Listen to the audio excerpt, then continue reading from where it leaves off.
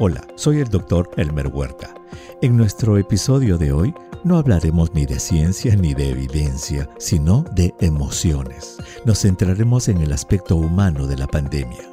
Los fines de semana, nuestra compañera en CNN, Ana María Luengo Romero, irá en busca y nos traerá los mejores sentimientos que esta pandemia puede haber despertado en los seres humanos. Historias y personajes en tiempos de coronavirus. Hola, soy Ana María Luengo Romero. Hay personajes y voces que en estos tiempos de coronavirus nos han emocionado, nos han dado aliento y, lo más importante, nos han recordado que en momentos de incertidumbre siempre hay lugar para la esperanza.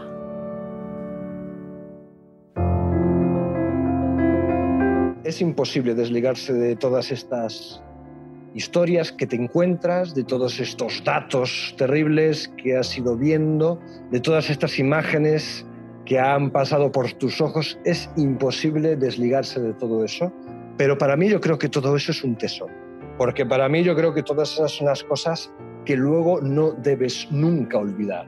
Son imágenes, historias sobre las que luego tienes que parar y reflexionarte, pero yo creo que el peligro que tenemos como periodistas es el hecho de olvidar. La población no ha tenido una imagen clara, una dimensión clara de la tragedia que ha vivido este país en términos de saldo mortal. O sea, que ha habido más de 27.000 fallecidos a lo largo de esta pandemia. Y los medios de comunicación no lo han mostrado. Aquí lo que hemos tenido ha sido un número frío que el gobierno ha comunicado diariamente. Pero no hemos visto historias humanas, de familias rotas.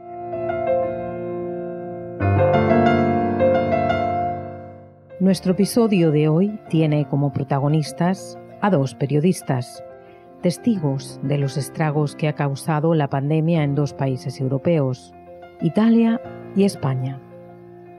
Al 22 de mayo, la cifra de muertos entre ambos países suma más de 61.000, según un estudio de la Universidad Johns Hopkins. Este episodio busca ver el lado humano de esas cifras.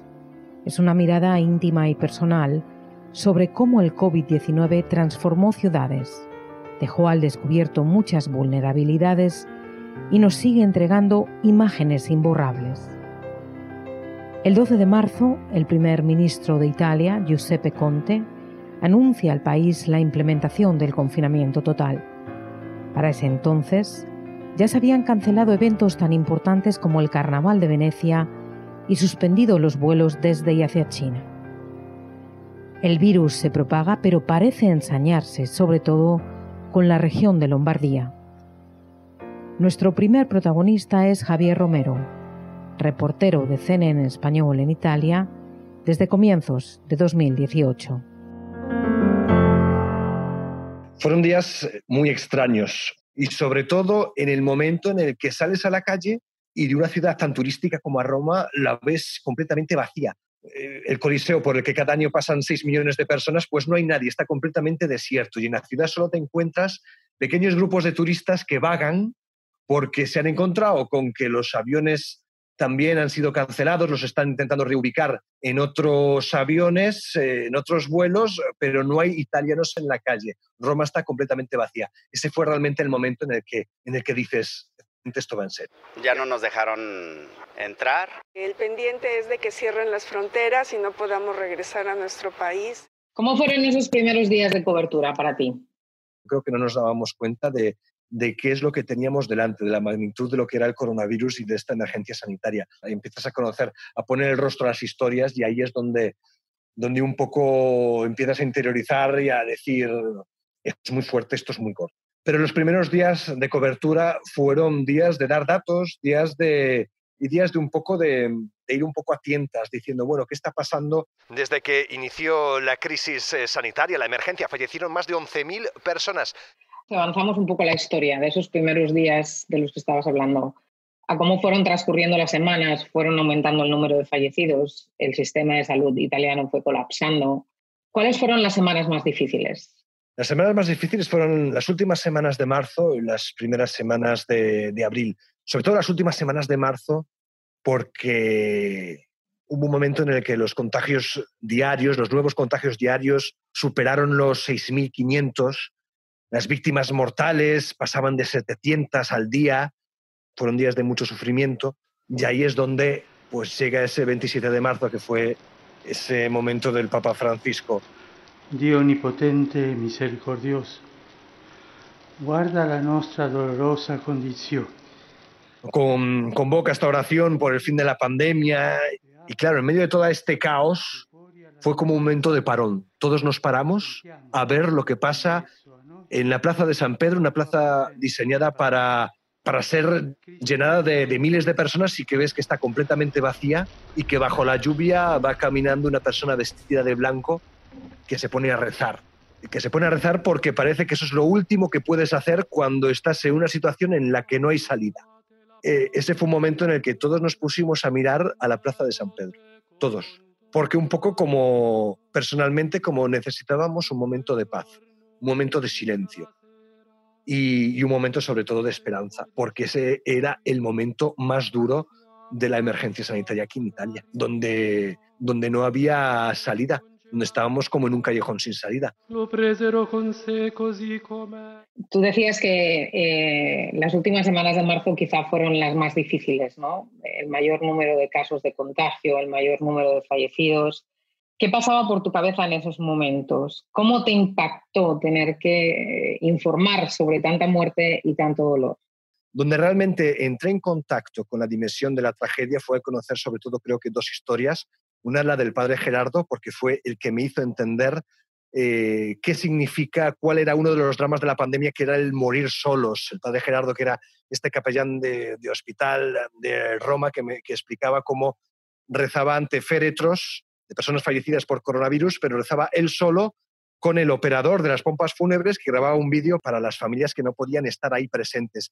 Ese fue realmente el primer contacto con lo que fue la dimensión, la tragedia del coronavirus, más que los números. Y la otra historia que me hizo entrar en contacto directo con lo que fue la tragedia del coronavirus fue la historia de Natalie, una inmigrante venezolana que vino aquí a Italia con su familia y llegaron a Bérgamo y se encontró con su marido de 46 años que falleció por el coronavirus, y se encontraba sola, completamente sola, con 2 hijos. Y luego hubo otra historia, la de una mujer que acogió a esta venezolana en su casa con sus 2 hijos. Que dices, bueno, te diría que esto ha sido un poco lo que me ha transmitido esta crisis, esta emergencia sanitaria, a raíz de ver cómo han reaccionado las personas que han sufrido esta crisis y las personas que han ayudado a quienes han sufrido las peores consecuencias de esta crisis. A mí particularmente una de las imágenes que más me impresionó fue ver esos camiones militares retirando cuerpos de los hospitales de Bérgamo, en el norte. Me imagino que eso para los italianos, para muchos italianos, eso fue como dicen, un wake-up call, ¿no? Un llamado de atención a lo que significaba realmente esta crisis y los estragos que estaba causando esta crisis. Sí, la imagen de los camiones, de la fila de camiones cargados de féretros, ha sido una imagen icónica aquí en Italia, porque efectivamente fue la imagen que a todos los italianos les entró por los ojos, pero les entró sobre todo en el corazón, porque se dieron cuenta de qué es lo que estaba pasando en Lombardía, qué es lo que estaba pasando en Bérgamo, qué es lo que estaba pasando en Brescia, de cuánto sufrimiento, qué dolor, ¿no? Personas que no podían enterrar a sus seres queridos, ¿no? Personas que sabían, que no pudieron ver ni siquiera cómo el féretro era cargado en el camión para que fuera llevado a otra ciudad para ser incinerado. Incineradoras que funcionan las 24 horas del día, quemando cuerpos. Entonces, esa es la imagen de la tragedia aquí en Italia, y es la imagen que, como te digo, pues ha entrado por los ojos de todo el país, pero sobre todo se ha quedado dentro de cada uno, porque esa ha sido la imagen icónica de la pandemia aquí en Italia.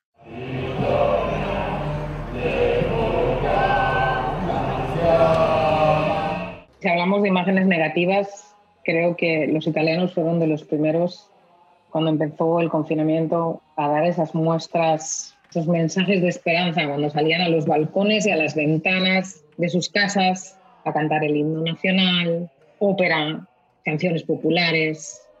lo que he visto es que siempre al lado de las imágenes de dolor están las imágenes cargadas de esperanza, y que junto a todo lo peor que puedes ver también sale todo lo mejor. Y al principio de la pandemia se vio todo lo mejor del pueblo italiano.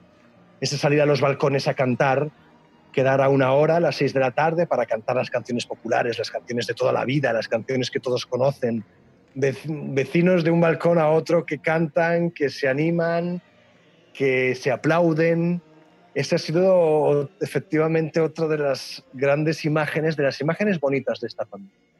De ver cómo todo un país intenta darse ánimos porque sobre todo se dan cuenta, creo yo, esto es un poco lo que he visto en Italia, de los italianos, como que te das cuenta de que ante los momentos difíciles es necesario estar los unos al lado de los otros. Porque todos descubrimos como que somos vulnerables y que necesitamos tener a otro al lado, y por eso es necesario la unidad. Eso es un poco como el mensaje que a mí, me ha dado la sensación, ¿no? Un poco lo que me han transmitido. Y esta imagen de los balcones, de la gente cantando, pues también es otra de las imágenes imborrables aquí en Italia. Este año también sucedió algo inédito en Roma, una Semana Santa sin Vía Crucis, sin el tradicional lavado de pies del pontífice. Algo que yo me imagino que no sé si existe algún tipo de precedentes, que la pandemia afectara hasta esto, hasta la celebración de la Semana Santa romana. Me parece que lo que pasó fue histórico, porque ver las celebraciones de Semana Santa del Vaticano sin gente, sin peregrinos, ¿no? Porque aquí digamos que en Roma distinguimos entre lo que son los turistas y los peregrinos. Y la Semana Santa es un periodo especialmente importante para los católicos. Vienen miles de católicos a Roma para poder estar cerca del Papa en la Semana Santa, y no pudo ser. Ceremonias con un puñado de colaboradores a puerta cerrada, que ese Vía Crucis se tenga que hacer también en la Plaza de San Pedro vacía. Fue muy sugestivo, fue muy impactante. Hubo también preocupación en el Vaticano por la salud del Papa. Tiene solo un pulmón, su edad está dentro de la franja de personas vulnerables, y también hubo casos positivos en el entorno cercano al pontífice. Sí, había un poquito de tensión porque efectivamente el Papa tiene más de 80 años, el Papa le falta un pulmón, el Papa sigue recibiendo gente, porque sigue recibiendo a los jefes de los dicasterios, a los jefes de la curia del Vaticano, les seguía recibiendo también a embajadores pues que terminaban su etapa diplomática en Roma, y el Papa los acogía, el Papa seguía recibiendo gente. Entonces había bastante preocupación. Y no solo eso, sino también al Papa emérito, a Benedicto XVI, que tiene más de 90 años, que efectivamente si fallece el Papa Benedicto XVI, pues no habrá cónclave. Pero bueno, que sería también una imagen horrible, ¿no? La de un Papa que fallece y además pues un funeral que habría tenido que desenvolverse en la intimidad, en privado, ¿no? Todo un Papa que tiene que ser enterrado en privado. Lorena es profesora y lleva semanas dando clases a través de la computadora. Pilar, en cambio, trabaja en proyectos de colaboración entre México e Italia. ¿Crees que los periodistas hemos sido una parte importante de esta pandemia? Yo como periodista me acuerdo de una frase que escuché en la facultad, que es la de haz periodismo, me parece que era. Cuando no sabes qué es lo que está pasando, qué es lo que va a pasar, haz periodismo. Es decir, cuenta lo que tienes entre manos. Yo creo que la labor del periodista va a ser más importante después. Creo que donde no podremos fallar será en el futuro, cuando podamos ofrecer las claves de qué es lo que pasó y por qué pasó lo que pasó. Por qué hubo tantos contagios, qué protocolos fallaron.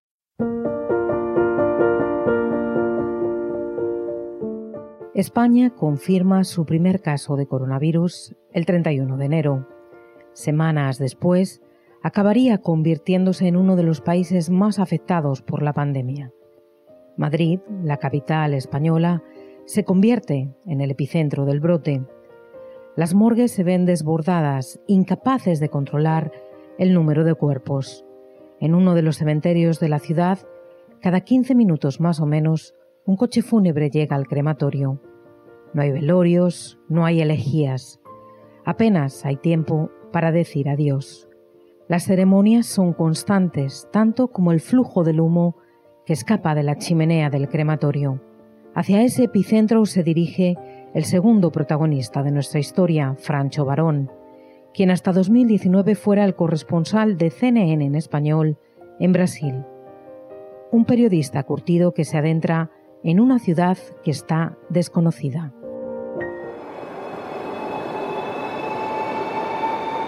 Ayer, pasadas las 10 de la noche, el Centro Nacional de Microbiología confirmó que una de las 5 muestras procedentes de La Gomera ha dado positivo.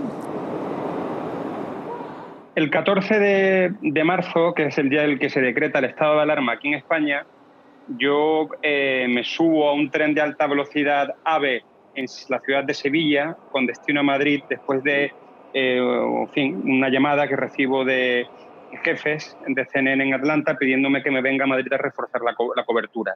La sensación, pues, como te podrás imaginar, fue una sensación muy personal de una gran zozobra al verme dentro de un tren completamente vacío que se dirigía hacia el epicentro, ¿no?, de esta pandemia en España. Ya se sabía que Madrid era un foco completamente fuera de control de la COVID-19 en ese momento. Y, por lo tanto, subirme a ese tren en mi cabeza fue como decir, bueno, estoy emprendiendo un viaje al ojo del huracán y no sé lo que va a pasar en los próximos días una vez que llegue allí. Entonces, pues, en ese sentido fue una decisión dura, ¿no? Sobre todo dejando atrás a mi familia, a mi pareja, a mis hijos pequeños y teniendo muy claro que estaba dirigiéndome a la ciudad donde realmente estaba en ese momento en la situación más crítica de todo el país. La Gran Vía de Madrid, la arteria principal de esta ciudad, esto debería ser hasta ahora un hervidero de coches, de transporte público, de personas andando por las aceras, y fíjate cómo está, es prácticamente un desierto, ¿no? ¿Cómo fueron esos días de cobertura? Bueno, pues al principio nosotros aquí en Madrid hemos trabajado en hoteles, ¿no? Entonces teníamos una habitación con unas vistas estupendas a la Gran Vía, desierta. Ahí teníamos una cámara instalada. El hotel estaba completamente vacío. De hecho, tuve la sensación en varios momentos, ¿no?, de estar en un revival de Jack Nicholson en El Esplendor, ¿no? O sea, solo en un hotel, la ciudad desierta, de repente una habitación y una cámara ahí puesta con unas vistas a la Gran Vía de Madrid completamente desierta. Entonces era una situación realmente surrealista. O sea, yo me levantaba por la mañana, sabía que reportar en la calle solamente lo podíamos hacer en casos muy excepcionales, con lo cual era todo el día encerrado prácticamente, contacto mínimo con los compañeros de trabajo, contacto nulo con el personal del hotel y, bueno, pues muy pendiente de un poco de la información oficial que nos llegaba desde el gobierno a diario para reportarla en el canal en unos horarios muy restringidos, ¿no? Realmente en la metodología de trabajo, la forma en la que todo esto lo hemos desarrollado durante las últimas semanas, no solamente ha sido nuevo para todos, sino que hemos tenido que aprender mucho a adaptarnos a unas nuevas circunstancias. Isabel Díaz Ayuso, que hoy esta mañana ha dicho que nos preparemos aquí porque 8 de cada 10 personas en Madrid van a contraer la enfermedad. ¿Se te pasó alguna vez por la cabeza que te podías contagiar? Por supuesto que sí. Al principio de todo, el 14 de marzo, recuerdo aquel trayecto de Sevilla a Madrid en el AVE, en el tren de alta velocidad, se me pasó por la cabeza de todo. O sea, tenía la sensación de que me estaba dirigiendo a un foco de infección en el que muy probablemente, por el simple hecho de poner un pie en la calle y respirar el aire de la calle, me podía contagiar con mucha facilidad. Y tampoco sabíamos cuál era todavía realmente el verdadero impacto de esto, cuál era la capacidad de letal, ¿no?, del coronavirus. O sea, teníamos información, pero todavía estaba todo en proceso de construcción. Entonces, la sensación al principio, sobre todo, fue muy dura, ¿no? Muy dura de saber que me estaba exponiendo a una situación completamente nueva en la que no sabíamos esto por dónde podía salir. Después, a medida que fueron pasando las semanas, ya nos fuimos tranquilizando todos. España, a partir de dentro de 3 horas escasamente, cierra sus fronteras terrestres. Esto es una noticia de impacto histórico. En tus años como periodista, tú tienes una amplia trayectoria. ¿Habías cubierto alguna historia parecida a la del coronavirus? Sí. A ver, ninguna de esta gravedad, ¿no? De verdad, esto ha sobrepasado todo, absolutamente todo lo que yo había visto hasta ahora. Ahora, sí es cierto que mucha gente que apunta, ¿no?, a la experiencia que hemos tenido todos aquí en España, al menos, de tener que estar confinados y tal, como algo histórico y tal, pues mira, nosotros hemos estado en golpes de Estado. Yo estuve en otra pandemia que para nada tuvo la envergadura que ha tenido esta, la de la gripe A en el 2009, si no recuerdo mal, en México, que ahí también estuve en una situación muy parecida, en un hotel en Ciudad de México, confinado, me traían la comida en una bandeja plastificada, no tenía contacto con nadie, pero al menos recuerdo una semana o 10 días en una situación muy, pero que muy parecida a la que he vivido aquí en Madrid. Eso fue en el 2009. Cuando estaba en Bruselas recuerdo perfectamente la gripe porcina. No la vivimos, ¿no? Realmente no, la pandemia no llegó a las puertas de nuestras casas en aquel momento, pero recuerdo de una situación global muy preocupante y muy grave también.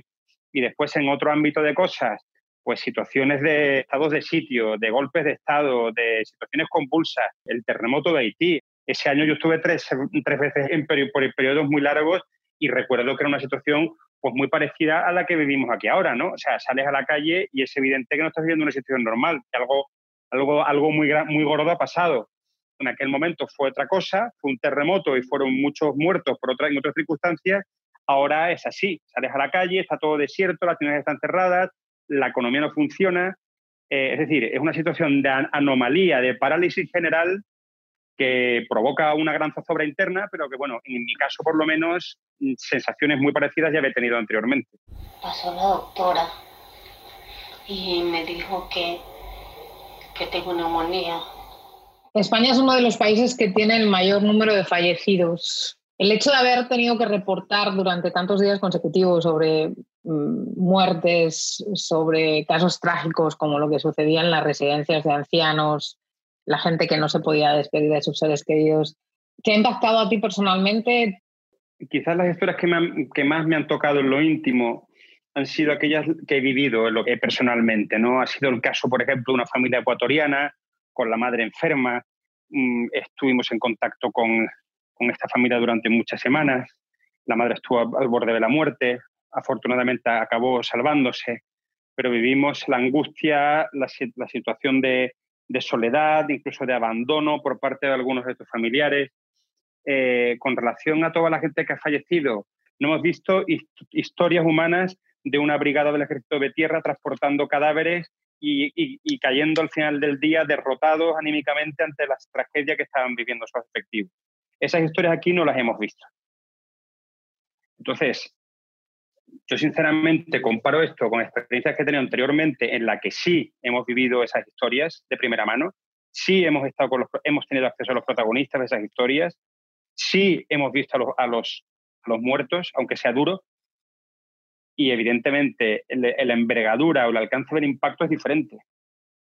Es diferente. Aquí ha habido una profilaxis, ha habido una asepsia, ¿no?, en el manejo de esta información, de esta tragedia, que para algunas personas es bueno, puesto que no ha sometido a la población a un estrés innecesario, pero desde otro punto de vista yo creo que también es malo porque muchos, y entre ellos me incluyo yo, yo a día de hoy no tengo la sensación de haber tenido la dimensión real de lo que ha pasado aquí. Porque 27.000 muertos son muchos muertos para 2 meses. Esto es un número de hoy por la mañana, o sea que a lo largo de la jornada es previsible que este número ya haya aumentado. ¿Quién crees que tiene la culpa de que no se hayan, tú has dicho, no, aquí ha habido números fríos, pero nada más, no se ha contado el ángulo humano de esta pandemia? ¿Quién tiene la responsabilidad de eso? Yo creo que hay una doble responsabilidad. Por una parte, las autoridades españolas no han querido que ese tipo de información vea la luz en su máxima crudeza y han trabajado para que eso no se vea y no se publique. Y por otro lado, yo creo que esta parte es peor que la primera, es la responsabilidad de los medios de comunicación de no haber corrido detrás de esas historias. O sea, aquí no hemos hecho bien nuestro trabajo. Esta historia, aquí yo he echado en falta el pulso de medios que realmente se hayan interesado por contar lo verdaderamente importante de todo esto. Lo verdaderamente importante de esta historia no era si los niños podían salir a la calle o no, si los abuelitos podían tener contacto con sus nietos o no, los desempleados. Oye, que no le estoy quitando importancia a ninguna de esas cosas, me parecen importantísimas todas ellas. Pero la verdadera cuestión aquí Han sido las 27.000 personas que han perdido la vida en 2 meses. Eso es una cifra que en este país, hasta donde me consta, desde la Guerra Civil Española no habíamos vivido una situación parecida. Con lo cual, ¿dónde ha estado la prensa? ¿Dónde han estado los medios en un momento crítico como este? Para contarle al mundo la tragedia que está viviendo España. Esta tragedia se ha contado por la mitad. Bueno, pues la icónica imagen de la Puerta del Sol, el epicentro de Madrid, mirad cómo está, también completamente vacía, con un camión del ejército, unos furgones... Hablemos de las imágenes de esta pandemia. Si tú tuvieses que hablar de algunas imágenes que se van a quedar contigo después de lo que has cubierto, de lo que has escuchado, ¿qué imágenes y qué historias serían, Francho? Pasear por Madrid desierto, ¿no? Y decir, ¿qué ha pasado aquí? Aquí durante semanas, Ana María, hemos tenido la calle desierta, pero desierta, completamente desierta. Y la actividad paralizada prácticamente al 100%, incluida la construcción civil, que es lo que le da siempre ese rugido de fondo, el tráfico, ¿no? El tráfico y la construcción es lo que genera ese rugido de la ciudad de fondo.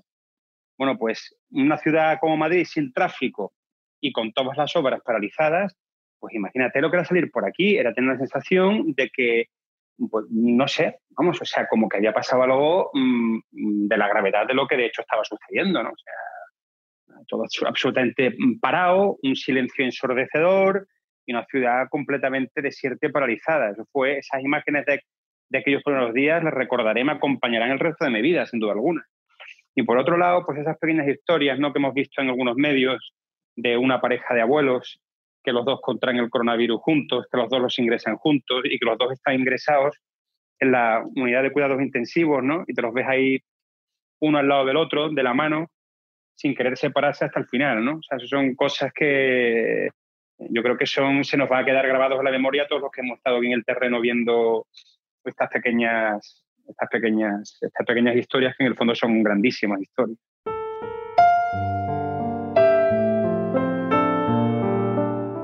El escritor colombiano y Premio Nobel de Literatura Gabriel García Márquez se refirió en una ocasión al oficio del periodismo como el mejor oficio del mundo. En este caso, estos dos protagonistas nos han hecho notar que, en situaciones tan catastróficas como esta, también puede ser un oficio muy desafiante. Si conoce algún personaje o historia de esta pandemia que le haya conmovido, escríbame a mi cuenta de Twitter, @AnaLuengoRomero. Hasta el próximo episodio.